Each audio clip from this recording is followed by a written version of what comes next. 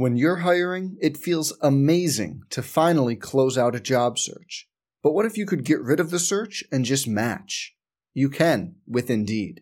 If you need to hire, you need Indeed. Indeed is your matching and hiring platform. With over 350 million global monthly visitors, according to Indeed data, and a matching engine that helps you find quality candidates fast. Ditch the busy work. Use Indeed for scheduling, screening, and messaging so you can connect with candidates faster.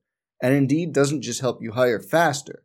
93% of employers agree Indeed delivers the highest quality matches compared to other job sites, according to a recent Indeed survey. Leveraging over 140 million qualifications and preferences every day, Indeed's matching engine is constantly learning from your preferences, so the more you use Indeed, the better it gets. Join more than 3.5 million businesses worldwide that use Indeed to hire great talent fast. And listeners of this show will get a $75 sponsored job credit to get your jobs more visibility at Indeed.com/Blue Wire. Just go to Indeed.com/Blue Wire right now and support our show by saying you heard about Indeed on this podcast. Indeed.com/Blue Wire. Terms and conditions apply. Need to hire? You need Indeed.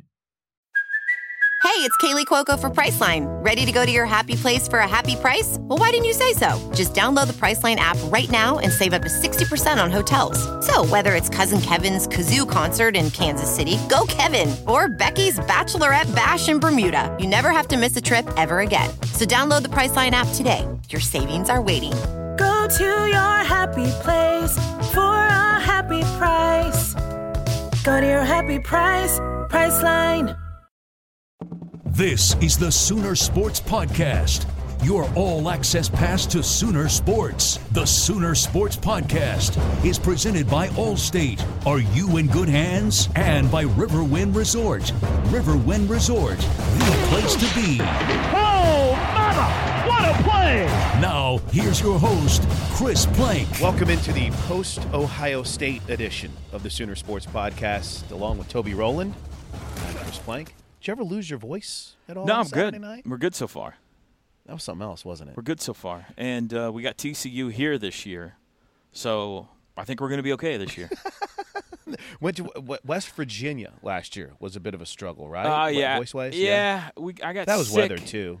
Yeah, I got sick on that trip. That was the weekend of Orlando basketball and West Virginia football. And it was warm in Orlando, and it was not warm in Morgantown, and the temperature change got me. So, anyway, knock on wood. Let's don't talk about this anymore. I think what a we're negative on a good thing roll to right now. start this podcast out with today. You do worry about it sometimes in those exciting games in those big venues where it's really mad that you try to force too much. Right. And that tends to be when, come fourth quarter or post game, the pipes give way a little bit. So it went okay. By the time we taped this podcast on Monday, we've both done radio shows. You did your 3-hour show. I did my 2-hour show. We both sat through the Lincoln Riley press conference that you and Chad hosted, and I got to talk to Jordan Thomas, who I will openly confess I did look at him and call him Jordan Parker with the confidence of having been lifelong friends. Thankfully, they edited it out. Did he handle it okay? Oh, he laughed. Okay. He did tell me that it's disrespectful, which might have been my favorite part of the whole thing.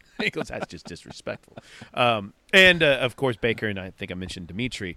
So now that we've had even more time, I was watching some highlights while you were getting ready to go do even more radio.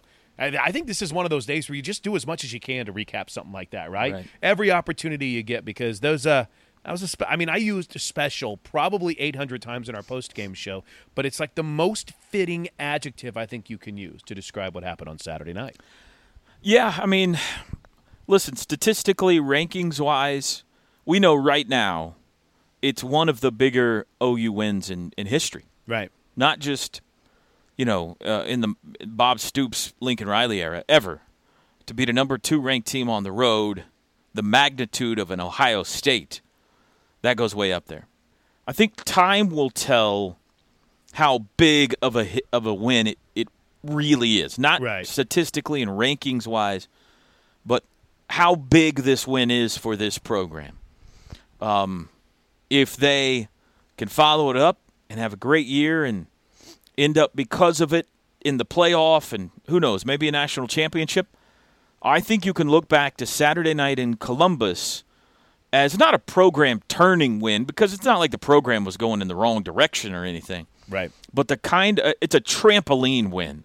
It's a win that convinces not just everyone in your fan base, but fan bases across the country went eyeball emoji on Saturday night and said, are you seeing what Oklahoma's doing to Ohio State in the horseshoe right now? Absolutely.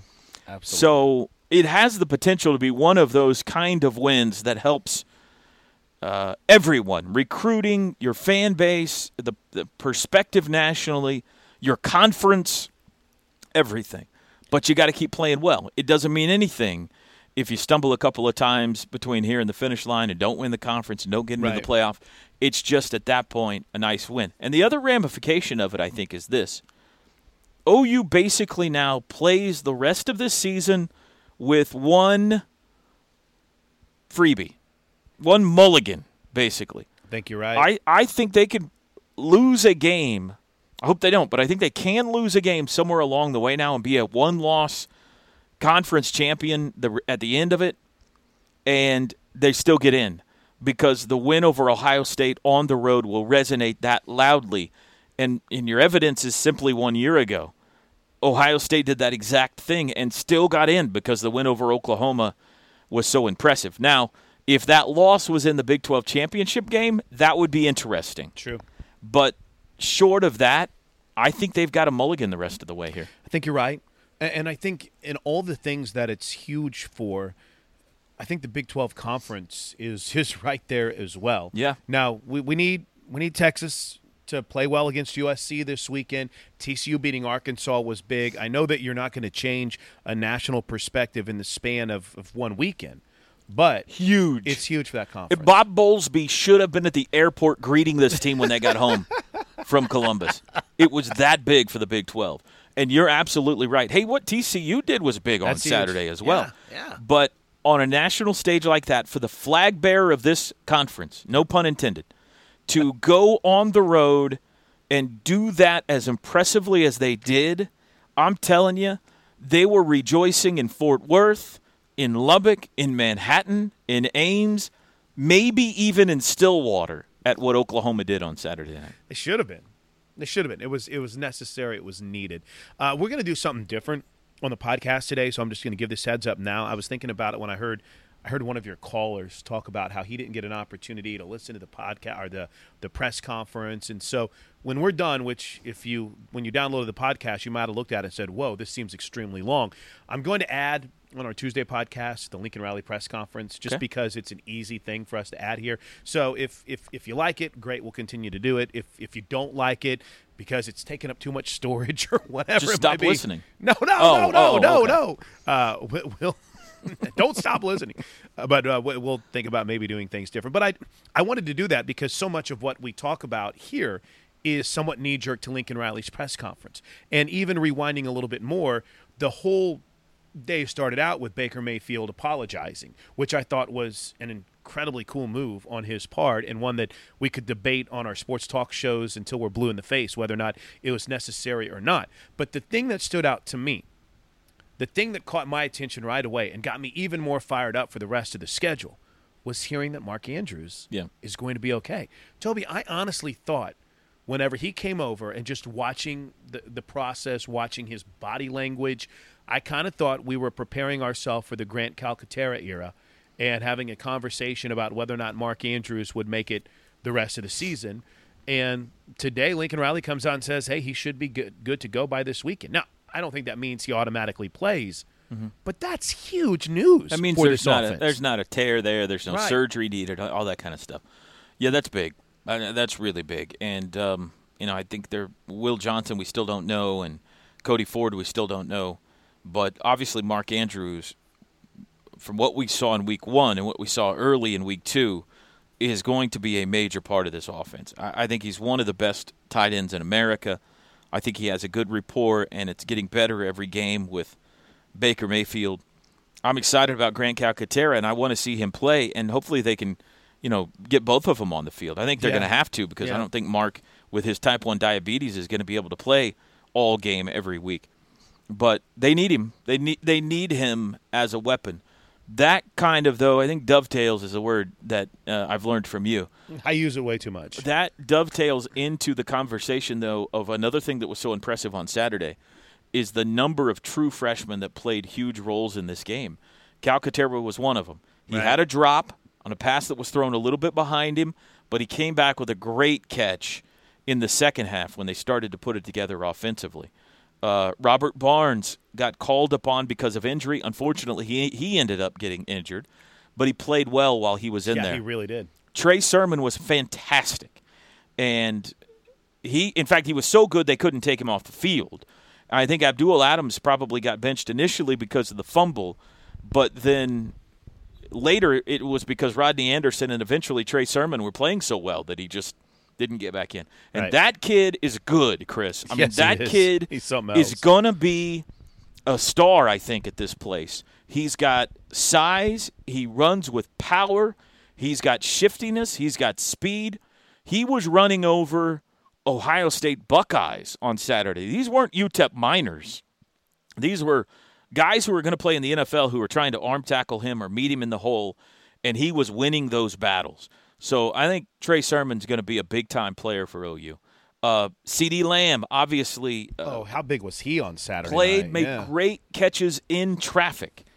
Kenneth Murray was a major storyline going into this game, and I thought he played very well. I'm probably missing somebody that's a true freshman that got on the field. But, those guys were they were carrying the ball in the fourth quarter. Yes. They were making catches on scoring drives. They were the middle linebacker. They were the last line of defense. These weren't true freshmen that were being hidden. They were playing prominent roles in a road win at Ohio State. And Kenneth Murray was a guy that I think, because I'm down there with Ted, a guy who knows a little bit about the linebacker position, just a bit, that I watch a lot more, and then I'll go back and say, they're saying this, Ted, what do you think? And I noticed when Ohio State scored their touchdown, just focusing here on defense, scored their only touchdown of the game, Kenneth Murray was down. I mean, you could sense that he was taking that hard. Emotionally down. Right. I mean, not physically. Just, this is a guy that seems to play on a lot of adrenaline. And I loved, and I've brought this up so many times, and I'm going to bring it up a lot more as long as it continues, this communication that's going on defensively is so solid right now. And it's almost as if they can see things coming. For instance, when he's down, everybody's over there getting him up. Everyone, hey, you're okay. Jordan Thomas, Stephen Parker, it's okay. We got this. And then Tim Kish and Kerry Cooks coaching their brains out, coaching with every piece of energy they have left. And he was down for a little bit, so you got concerned because you realize he can't stay this way. Yeah. And after a little bit with his head down, a couple of guys came, said it's going to be okay. Popped up, looked down, fixed it. Was unstoppable. Who are the voices on defense? Who's the leaders' voices that are doing that? It's a little bit Stephen of everyone. Parker, I would imagine. Stephen is. I brought that up with Jordan Thomas today in one of the interviews that we'll play on Friday's podcast.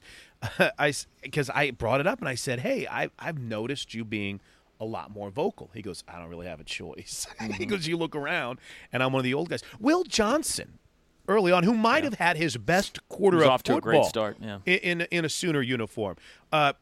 It's a little bit of everybody. Obo. Is Obo a talker? Obo is getting to that point. And I think, though, the voices that matter the most are the coaches. Those are the guys. Sure. Caleb Kelly is over there. There was a funny moment where Tim Kish was so into working with Kenneth Murray on something that Caleb Kelly was trying to point something out on the dry erase board, and Coach Kish was and he had his headset on, and Caleb kind of looked up and smiled, and then when Kish realized it, he kind of looked at him, and they laughed, and they pointed out what Caleb Kelly was seeing. Caleb Kelly's another guy. It's this really and I run out of fancy terms to describe it, but it's a very conducive atmosphere to learn in, if that makes sense. In other words, they're not just going back and getting down and going, man, we got to get better. Let's go. It's not like hollow rah-rah. It's, I saw classroom. I saw this. Where did I mess up? Or Ruffin McNeil, hey, you've got it. This is what you need to do technique-wise. And I know it's only 2 games in, so I'm not trying to get too carried away here. No, but you notice that stuff on the sideline, Chris. I mean, teams are different. I can't remember who I was watching the other day, but the quarterback was sitting on one end and the receivers were sitting on the other, right, on the sidelines, and the commentator, said something about it. He's like, that's odd. That's not a good sign. Some teams come off the field, some units come off the field and immediately start blaming each other. Right. No, you're not seeing that. And some come off the field and they circle up and it's classroom time. Let's learn here. Let's figure out what we can do better.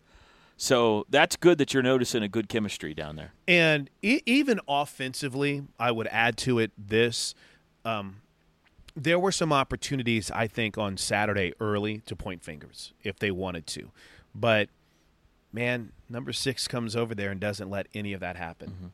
He is right away. He'll go over and let the offensive line know about it. And he even said it. He's like, I'm kind of hard on those young guys, and he is. But it's kind of a good cop, bad cop thing.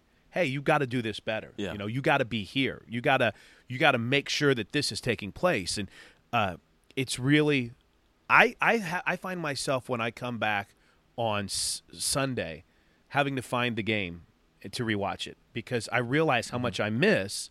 And this is, we got Teddy watching the whole game down there, so we're fine. I can't even begin to tell you how much I miss because I'm so enthralled with just watching them. I'm never going to jump on and go, Toby, next series, Baker Mayfield's going to throw a bomb. Let's watch for it. Right. But it's really been enlightening to kind of see the way that this team is communicating. And I think they've communicated well in the past, but just there seems to be something different. Saturday night offensively was even unique because there came a point, Bill Bedenbaugh he's the man. Right? He's going to coach him hard. Yeah, the Beat and Jess has a feature. As a matter of fact, she was just texting me about it coming out this week. Even he, you kind of seen some different things in him, and it's been a growth, and I think it's going to be a continued growth for this team. And it's easy to say everything is great after you win a game like you did on Saturday night, and everything's the best you've ever seen. But there is definitely something different. And let me jump in real fast. Go ahead, because I can talk all day about this. I think there's a parallel here to what we saw from the men's basketball team that went to the Final Four. That team had Buddy, it had Isaiah, it had Ryan, it had a bunch of veteran leaders who were also their best players. And in many ways, that team coached itself and held itself accountable. And I had a conversation with Lon Kruger about this that season where you would see occasions where a timeout would be called and immediately Buddy would light into the other guys, or he would get the dry erase board and start pointing out things, or maybe it was Ryan, or maybe it was Isaiah, and they would coach each other. And then Lon Kruger would move in and start to coach. And they would hold each other accountable to what time did you get to the gym to practice today? What time were you shooting till? You know what I mean? There was like a peer pressure there. And Lon talked about how that was for college kids especially. There is nothing stronger than the power of your peers holding you accountable. Everybody's coaches hold them accountable. Right. But when your peers hold you accountable, that's next level type stuff. You don't see that in college very often. Fast forward to this football team, when you've got veteran leaders who are your best players, like Baker Mayfield, like Stephen Parker, like this offensive line that are all older and leaders of this team. I think that's what you're seeing develop here because they're scared. They're as scared to mess up because they don't want to disappoint Baker or Stephen as they are of Lincoln Riley or Mike Stoops. Good point. You know what I'm saying? So it's early, but I think we're starting to see that be a part of why this team is good. I think that's a great observation. I really do. And because you'll see it when those coaches coach, immediately it's me, here's what I did, here's what I didn't do, here's what I should have done. They really take that responsibility on. And, kind of funny because so much talk I always try to find things that we haven't really talked about too much, and I know we're probably going to run along here. Oh, we're okay on time. Austin Seibert had himself a good night. Mm-hmm. If you really think about an area that if you go back to June or July suddenly became a concern for a lot of people, he not only had a good night with this couple of field goals, but Toby, I also thought after the kick return by Ohio State, which kick-started them for the third quarter, I don't know if they had another return after that. They did not. I think he put it through the back of the end zone every time. No, the one field goal he missed, I don't think was his fault. Right. He made the other one. Bad snap, yeah. He made the other one. The thing about the kickoff that was returned on him, the opening kickoff of the second half, he made a touchdown-saving tackle Yes. on that, and then every kickoff after that was a touchback, so they didn't allow Ohio State another opportunity. He's only punted, I think, twice this year. I think he only had one punt Saturday night, and it was a little bit short, and the one against UTEP was a little bit short. So his punts so far haven't been up to what he did a year ago. But, I mean, listen, he saved a touchdown by making a tackle on Paris Campbell, and the kickoffs were really good after that too. And let's add one more quick thought before we wrap things up and we bring you Lincoln Riley from earlier today. You hit it on the head, and I think that the celebration afterwards for this team was kind of along that same line, Toby, and that is, this is great, but it doesn't mean anything unless you take care of your business the next week and the following week. And I think the bye week comes at a good time for this team 2 weeks down the road. I mean, I know we have Tulane this weekend, and then we go to Baylor. We go to Waco before that. But I think that comes at a good time for them. But I see a team that seems pretty focused because when they broke down, it wasn't Sooners, it wasn't we won or anything like that. It was beat Tulane. Mm-hmm. So while they talked about the game and they celebrated, in the back of Lincoln Riley's mind, he's already thinking ahead. This is a good football team, though. It is, and I think they're going to beat Tulane. I think one of the bigger trends that is encouraging is this is the fourth consecutive game that they have allowed 20 points or less to an opponent. And that is, in that span, Oklahoma State, Auburn, and Ohio State. And if you go back even more, that's really like 7 straight games in which the defense has played well. And so, as concerned as we were, rightfully so, mind you, the first half of last year about this defense, it's time to start giving them some credit here. And not that people aren't, but they have earned some praise with the way they played late last season, and it appears it has carried over into this year. They were really good on Saturday night. And we know this offense is cooking. I mean, we know Lincoln and Baker and the O-line and whatever weapons they choose to use any given week, they're going to score some points. If that defense is going to continue to hold opponents to 20 points or less, they're not losing very many games, maybe 0.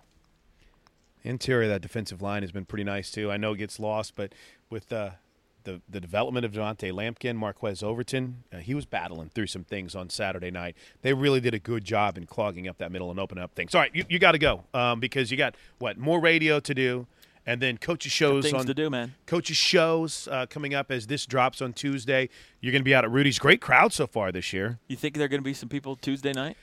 I think there are going to be some people getting there early. Come on out, folks. It has been – the first 2 weeks have been our 2 biggest crowds ever at Rudy's. It is a party atmosphere. We got some fraternities that are showing up now that are creating human tunnels for Lincoln Riley when he comes through the door. It's a lot of fun. So come on out. Rudy's Highway 9, 6 o'clock the huddle, 7 o'clock the Lincoln Riley show every Tuesday night. Come eat some great food and be a part of it. Thanks, Toby. All right, see you, man. Man in motion, Smallwood, snap, hands to Smallwood, looking for the corner. He's in for the touchdown! O-H! Oh, no! 9:26 to go. It's 30-13. Quick review of the Ohio State game. I think we've got most of it covered, but obviously a great win for our team, for our program. Was really pleased going back watching the film on Sunday about just the overall mentality of our team.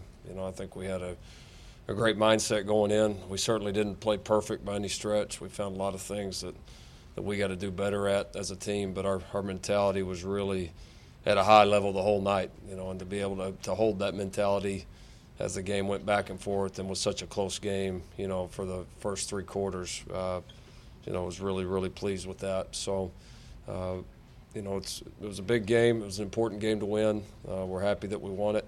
Now we got to all move on. Our team's got to move on. Program's got to move on. We've got a lot of ball left here, and excited about the chance to play Tulane this week. Know a lot about their head coach, Willie Fritz. Have a lot of respect for the man he is, the coach he is. A ton of success at his different stops. Very familiar with him at Sam Houston, Georgia Southern, some of the places he's been as of here lately, and has always been successful. and have a lot of respect for Tulane as a program. You know, I've coached against them many times at East Carolina. Always an athletic team. They're still playing very well defensively, just like they were there our last few years at East Carolina. They fly around. I think they only gave up 500 yards twice last year, which is, again, very, very difficult to do. They've got a really, really good secondary and a corner. Perry Nickerson, I remember playing against him a few years ago. That's really, really good. He's got a lot of career interceptions. He'll be one of the better corners that we play all year. You know, defensively, they're going to definitely stress us with a spread option attack. It's not option in the sense of like you see, you know, with Navy and some of the military schools, but there's a lot of option-based rules to it. Be a lot of assignment football for our guys. It'd be something a little bit new and something that we're going to have to do a good job of handling. So we're excited to be back home. Would fully expect that, you know, Saturday night, you know, Norman will be really rocking. Should be a great atmosphere, and we're excited to get that one teed off and get moved on. So from there, we'll go to questions. What's the status of Mark Andrews and Will Johnson? Mark's good. We think Mark will play this week. He's doing well, improving quickly. Will Johnson still up in there. That decision hadn't been made yet. Lincoln, you brought up moving on to next week. You guys put so much emphasis on the start, which I imagine a big part of that was last week's game. But how do you get through these guys that there's a progression that's got to be made every week? Well, this is still the start. You know, the start for me is until we get to Big 12 play, and for our team, that's and we've got one more game until that. And so, you know, it was our goal to play much better early, you know, and have a chance to win all three of these non-conference games was really important to us. And so we've got one more left, and then into the heart of the Big 12 schedule. So a lot of ball left to be played, a lot of things to get better at. Lincoln Baker came out very first thing today and addressed the flag plant. Were you expecting to hear that from him? Did you all talk about that at all before he came out today? I'm not surprised. I mean, because again, I know him well enough to know what he meant by it. Not anything disrespectful towards Ohio State. It was an emotional game, and it was, you know, him celebrating with his teammates, and you know, and that's you know, I know that's why it happened. And so, am I surprised he said something? No. I'm glad that I don't think it should take away from the quality of the game that it was. There's two really, really good football teams on the field. It was a great atmosphere in Columbus. They did a great job, and like I said, it was a fun game. And so I think, you know, you see by how many people watched it that the rest of the country agreed as well. So that to me should be the focus of what happened. The guy said after the game that you said that this should not be the highlight of the season, beating Ohio State. Is that something you're just trying to really instill into the guys that this is just week 2, just bigger goals ahead? Yeah, that's definitely part of it. And you know, if we're going to be the team that we hope that we can be, then, you know, it shouldn't be something I should have to address over and over. You know, their mindset should already be there. You know, you have to be all in each week, and we were all in as far as winning that game. Our guys really put it on the line all night. But again, you're only as good as your next performance, and we've got to be willing to do the same thing this week against Tulane. Like you mentioned, watching the game, what were your impressions of the offensive line and the way they performed on Saturday night? Yeah, they battled. You know, we really battled. It was a good fight. It was fun to watch. You know, just not as a coach on one side or the other, just as a fan of the game. It was fun to watch. It was quality defensive line play. It was quality offensive line play. You know, we got them some, they got us some. But I thought our guys really held in there, played really well. Even with the lineup change there, they really handled it well. So that's proud of the way we played up front. You guys mentioned a lot before the season started that you wanted to see these running backs live a little bit more. You've gotten through 2 games. I'm curious with Abdul's situation, was that something that was laid out there on the outset, like you weren't going to tolerate any ball security issues? Or? Well, that's always a big deal with our backs. I mean, they're going to touch the ball more than anybody, and you know, them and the quarterbacks, their ball security, our trust in them is very high. But our trust in Abdul is good. I mean, I told you guys after the game, it wasn't necessarily we just pulled Abdul because of that. You know, we were going to give some other guys some chances, and once he did fumble, we thought it was the right time to give those other guys a look, and Trey and Rodney got on a pretty good roll, and we just saw, honestly, that there's not a reason to change right now. They're hot, they're playing well, and that's part of how it goes. You know, and I've said it many times. You look last year, there's games where Samaje had big games, there's games where Joe had big games, and it wasn't always necessarily that the other one was playing bad, but sometimes a guy just gets on a run, and you're not going to change it. Was there anything about Sutton not playing? Was it more the style of play or something that happened there, or is he still in the mix? Oh, he's definitely still in the mix. Yeah, I think. No, we planned to get him in some, and again, Trey got going pretty good early, and then and Rodney as well with the touches that he had. So we just decided to not make a change. What did you see from Trey Sermon on the sidelines and all that? I mean, Baker said he seemed like he turned on the light, so to speak, during that game. Did you see that also? I did. He's he's kind of a quiet, reserved kid, but in that arena, he was not. He was not intimidated by any stretch. You kind of saw the competitiveness and fire start to come out of him, and he was very confident. I like that. He just had a great look in his eye. I mean, as a coach, you can tell most of the time in environments like that. You just look them in the eye, and you can tell if they're ready or if they're maybe a little skittish. And he wasn't at all. He was ready to play, and handled it very well. Had several things too that he's got to do better. But again, his mentality, like the rest of the team, was pretty good. Lincoln, one of the big differences. Look at those younger guys. I mean, you got Trey, you got Grant, you got CD on the offense, Robert, Kenneth on the defense. True freshmen playing roles. When you recruited those guys, was there something about them that made you think maybe this group has guys that can be that influential that early? Yeah, I don't know if I saw it as a group because that a lot of times comes down to the individuals, but it doesn't surprise me that a lot of guys out of that class are playing well and played well in that environment. We're trying to. That's what we're trying to do is push recruiting people that we feel like can either A, come in here and help right now, or B, come in and push the guys that we have and make them better, because we're not going to try and take a lot of projects. The guys that we think, well, maybe they're 2 or 3 years down the line. That's just not how we're going to recruit. And I think if we're going to continue to push this thing and take it where we think it can go, that's got to be the mentality, and those guys will help with it. You had a couple of guys mention that the freshman class was really tight, and they've helped the other guys become tight. What is it specifically about these freshmen that are allowing them to mesh with each other as well as the upperclassmen? Well, I think they were, they all committed so early that they were all around so much. It wasn't like these guys were a bunch of newcomers really coming in that sense. They'd been around our team, our program a lot. They'd seen kind of how we do things. They got to know our players, and so when they came in, it didn't feel like we were bringing in a bunch of new players. It really felt like we were just adding some guys that had already been around, and now we're just putting pads on them. And so I think there was already some of that continuity and chemistry built up even from the get-go. And then they've come in there and they've competed. They hadn't backed down from our older guys. They hadn't backed down from challenges, and that's made our team better.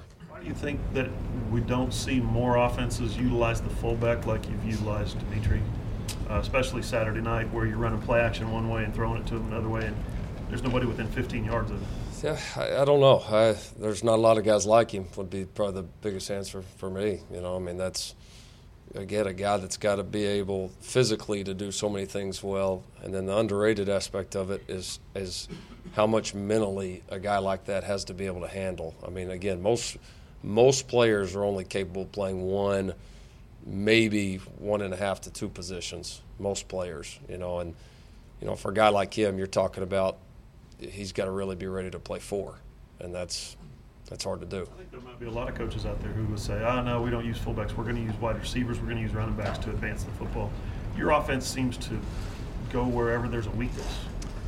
Well, we've tried to, and then, wherever there's a weakness, and then just trying to fit what our personnel can do. If we didn't have a guy like Dimitri Flowers, we wouldn't be doing a lot of that stuff. Going back to Dimitri, when you think about him, he had to buy into his role. He's a guy who scored a lot of touchdowns in high school, and he's really accepted his role through these 4 years.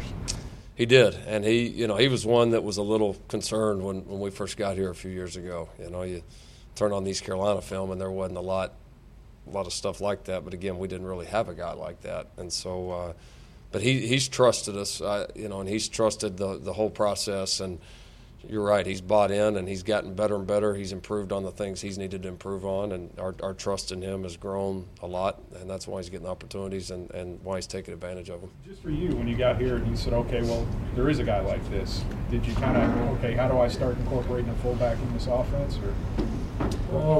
Yeah, I mean, I think it's been it's evolved a little bit. The first part of it was seeing kind of what he could do, and then as that's evolved and the rest of the offense has evolved, we've been able to fit it so that it not only fits for him personally, but it fits within the whole system and the whole way that we're trying to attack people. So it's been a constant evolution and something that hopefully we'll continue to build on. Baker said that behind the scenes that Dimitri's always pitching you different plays to use him in. Yeah, he is. I mean, how often do you guys use the things that he draws up? About 5% of the time. Yeah.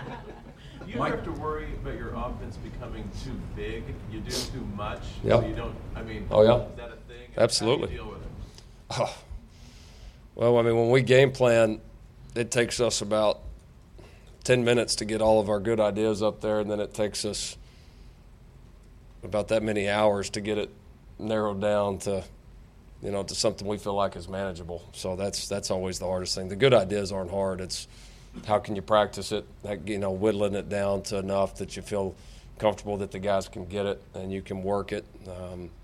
That's the thing that drives us crazy, but it's necessary.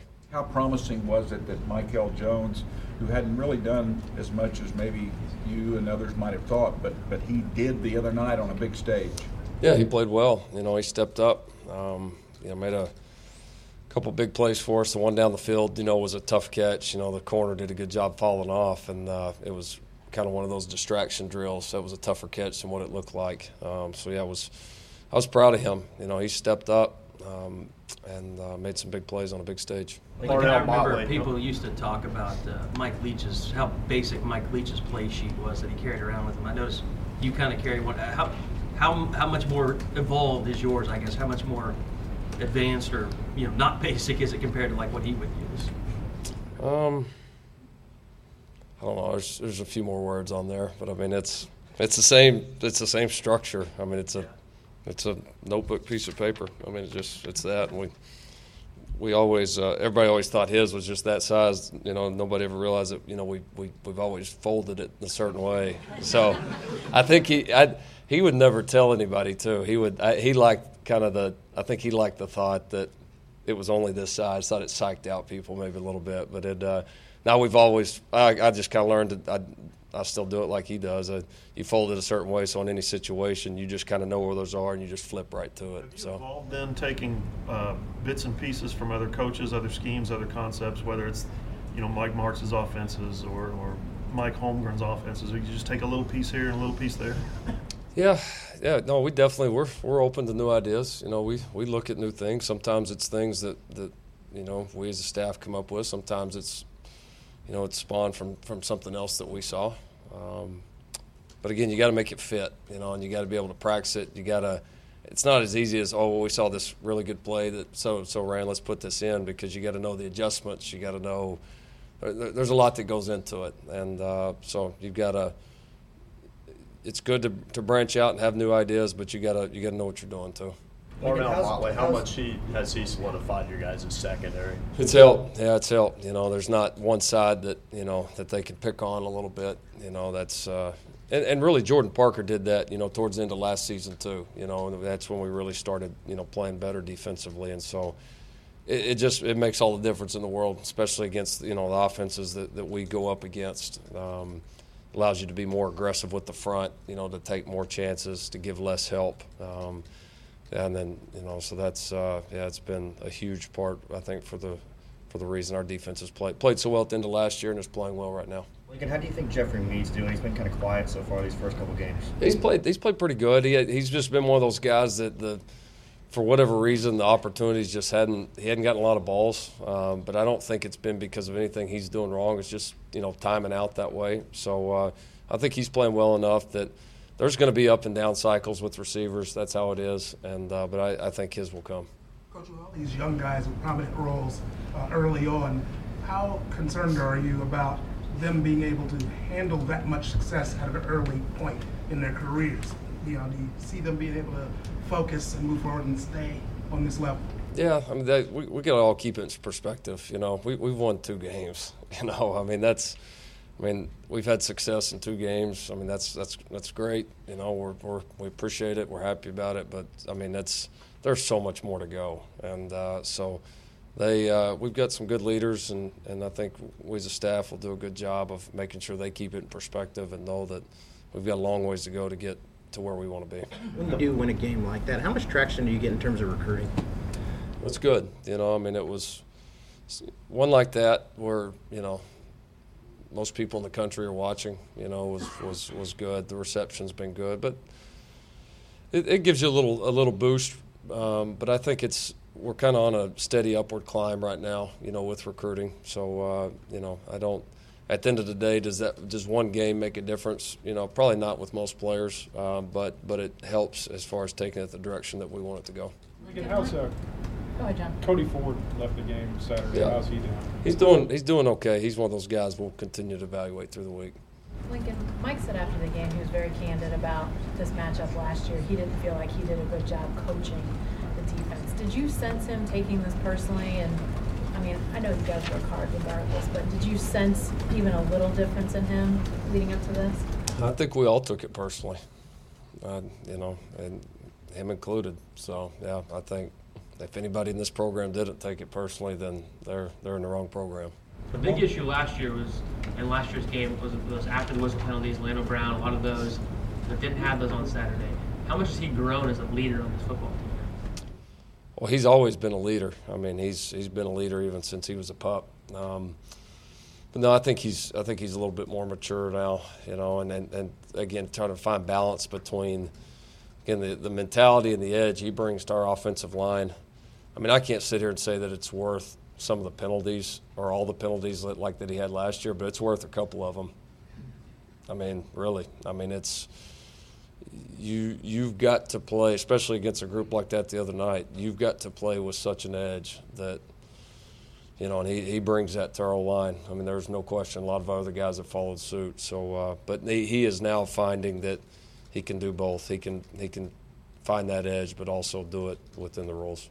You find other guys do play with that edge as well? Like you said, they're following suit. They're kind of following his example. Oh, yeah. Yeah, I think so. That's Coach Bedenbaugh's kind of created that culture, within our offensive line, that's what's expected. Orlando's been one of the guys to lead the charge on that. But that group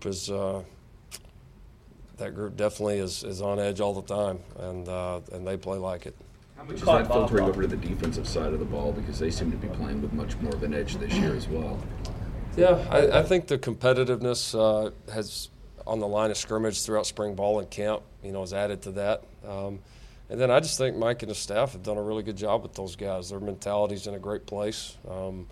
They've done a good job of putting them in position to make plays, and you start to get that confidence and get rolling, then that edge continues to come with it. And then I would also, point out that, again, I think our defensive leadership is in a good place right now, and that means a lot to it as well. When you've got such a big game like Ohio State so early in the season, is it tough to balance opening up the playbook and still not wanting to show your hand so early in the season as an offense? Mm-mm. Everybody thinks we saved all that stuff. If we'd have thought any of those plays were good against UTEP, we would have ran them against them. It's 1 week at a time, and we tried to find the best game plan we could for UTEP. We tried to find the best one we could for Ohio State. We'll do the same thing with everybody else on the schedule. You guys have gone for it pretty often on 4th down so far early. Haven't had a ton of success yet. What do you kind of see there in those play calls and in your lack of success so far? What needs to be tweaked? Yeah, no, we've been in a bunch of situations in these games early where we're kind of right there in the 35, 40-yard line where it's a little too close to punt it, and you're talking about a really, really long field goal. Most of them have been early in games, I think. We had one in the other game that we were just running out the clock, which skews it a little bit. We've had a couple things called that we either didn't make the play or was a bad call by me. So we got to do better there. What was it like for you as a first-year coach, a first-time head coach on the road like that in that situation? You're running around, you're hugging all the people, you found your wife, and then you get off the field and there's Bob Stoops. Yeah. He's waiting for you. What was that like? Yeah, it was special. It was. Again, he's a huge part of what we're doing. Always has been, always will be. We wouldn't all be, in this position in this program without him. So I know, like I said, there's been a change here, but he's still a big part of what we're doing. Our players, all that, love having him around, and to be able to walk off that field and see him there was pretty cool. There was a TV shot of you and Ruffin together. Can you describe that moment? And it seems like it might have been kind of special too. Yeah, it was. Yeah, he and I have been through a lot together, and he left a lot of things on the East Coast to come back here to coach with us, and and we've been a part of some pretty good road wins before. We definitely cherish those. So that was it was a great moment with him and all the guys. Sorry, Lincoln. Mike Stoops said after the game that you as a head coach, the players really react because you do take chances. You're willing to go for things like that. Is that just part of your DNA almost? You don't want to play field position if you're at the 35. If you got 4th and 4, you always want to be able to go for it in that situation.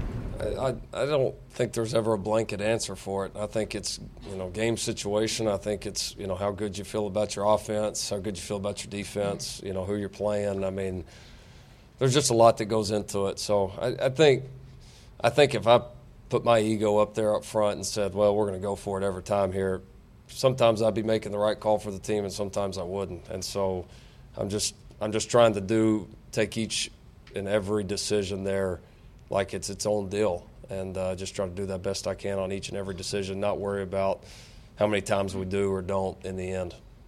Lincoln, how happy were you for Jordan Smallwood after everything he's been through the last 2-3 years? Yeah, that was great for him. I was really happy for him. He's been through a lot injury-wise, and has always been a great team player, has always showed up a lot, played very well for us on teams, played well for us at the end of the year offensively last year. He's done a good job so far this year. So to get that first one in the end zone there was pretty cool. Lincoln, so much was made over the offseason about the changes defensively, the even front, things like that. Was that overblown a little bit? As far as was there any big change, or is it more just the players that you have and the way that y'all are playing defensively?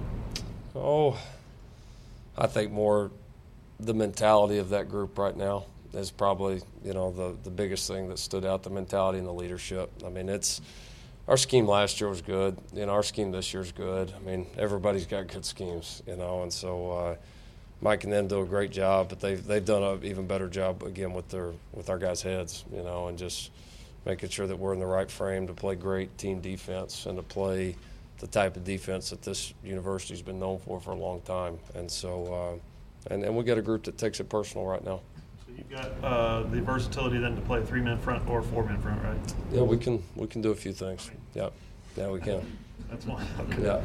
Lincoln, how much have you seen Parnell Motley grow? Back in the spring, kind of had that big pick in the spring game, but and then has one Saturday. How much has he grown? For your defense. A lot. He came out in spring and you could see the talent in his true freshman year in the fall. Just couldn't quite put it together, but you could see the talent and you could see the competitiveness. And then in spring, he was like a different guy. I mean, the confidence was there. He was finally kind of settled in, I think. And when you work as hard as he does and it means as much to you as it does to him, then you're going to get better at it quickly. And he did. And he's been making those plays. He made them all spring. He made them all camp. So, it didn't surprise me that he got that one. And if I'd have been smart enough to review the other one, he would have had two. As young as you are with, guys like Kenneth Murray and CeeDee Lamb, is there any other experience they could – if they just had a regular road game, not a top 5 matchup, would that have helped them as much moving forward as this helped them? Hard to say. Any rep they get right now in a game is helpful. I mean, they're growing constantly. They still make plenty of mistakes, but they're not afraid in the moment, and they continue to get better. So, you just got to take each one as it is, and hope they continue to grow at the pace they are right now. Lincoln, how much of yourself do you see in Baker? I've never been asked that question. I don't know. I mean, we think a lot alike on the field, and in some ways, and then in some ways we're a lot different and balance each other out. So, maybe that's why we've been able to work well together. Who's the bigger risk taker, you or him? Depends on the situation. Yeah.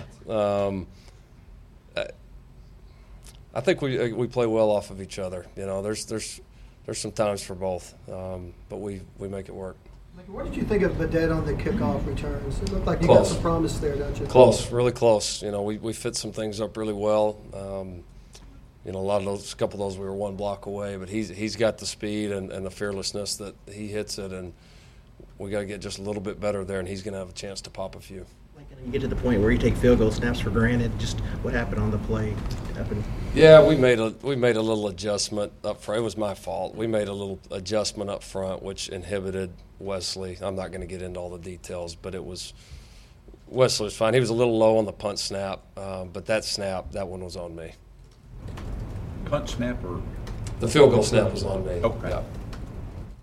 When you come into a season and you have established guys that everybody knows, their household names, this year you come in with guys that people don't really know, and you have to incorporate them. And you talk about, you see light switches come on, you discover guys. How much more fun is that to kind of coach and discover what guys can do each game? And does incorporating all these different guys help chemistry in any way? It does. It does, as long as the program is set up to where people understand that the best players right now are the ones that are going to play. I think sometimes in other programs, it's a little bit more of a balancing act, where you've got maybe some juniors or seniors that have been in the program that maybe feel like, they're entitled to just this spot just because somebody left or because they've been in the program, or don't really accept the freshmen as quickly as we do. But I think and it doesn't have anything to do with me. It's just been well established here that the best guys are going to play, and that's the way things are going to be. And I think our guys get that coming in, so there's an acceptance of that right off the top. So I think it probably does help team chemistry here, helps the team grow together. Yeah, that's what I think. You said earlier that you're not surprised that these true freshmen are doing what they're doing, but I think you would have to admit it's not remotely common. So, is it do you just hope that it happens? I mean, do you really ever have a clue that it comes together like this for guys as true freshmen? No, I mean, you never know exactly. I mean, you've got certain feels on guys, but no, you don't know exactly until they do it. If these guys hadn't showed us the things that they did in fall camp, and then the ones that were here in spring do it there as well, then they wouldn't be playing. We'd have somebody else out there. So by the time we got a chance to get to know them and watch the way they competed and approach things and see their ability level, we've got a decent idea going in. Curious that if you Saturday was so monumental, if you've gotten messages from Mike Leach or anybody like that. Mm-hmm. I have. I got a few texts. Yeah. Anybody want a name? No, there's a lot. I mean, just kind of the same old crew. Everybody was excited about it, and a lot of people watched it. So yeah, some good back and forth with some of our guys, but that was good. How did Saturday's atmosphere compare to Knoxville 2 years ago, or did it at all?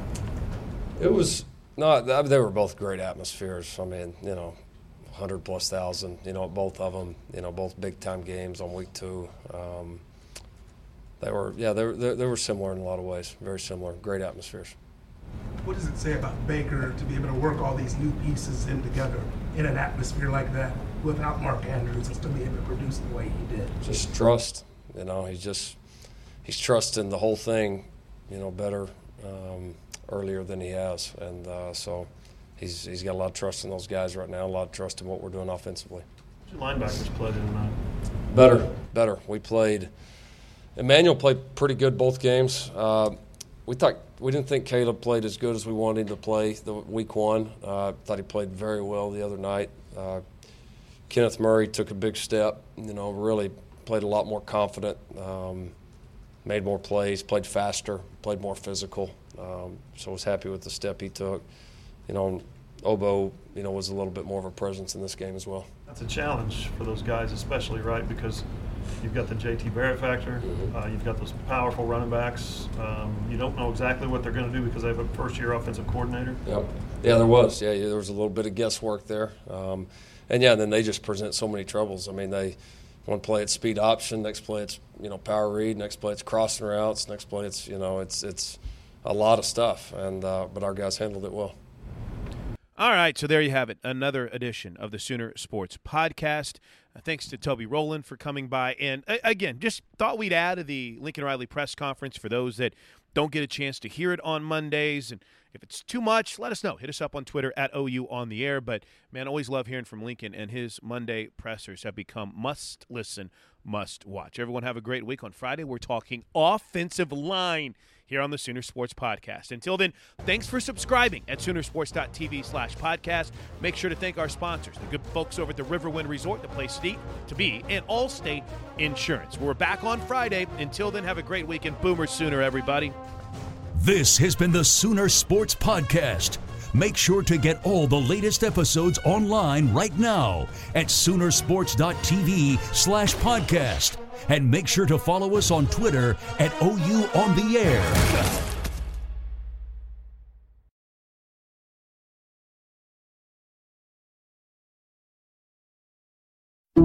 Some people just know the best rate for you is a rate based on you with Allstate. Not one based on Carol. She's more focused on hitting a high note than the car in front of her. Why pay a rate based on anyone else? Get one based on you with DriveWise from Allstate. Not available in Alaska or California, subject to terms and conditions. Rates are determined by several factors, which vary by state. In some states, participation in DriveWise allows Allstate to use your driving data for purposes of rating. While in some states, your rate could increase with high-risk driving. Generally, safer drivers will save with DriveWise. Allstate Fire and Casualty Insurance Company and affiliates, Northbrook, Illinois.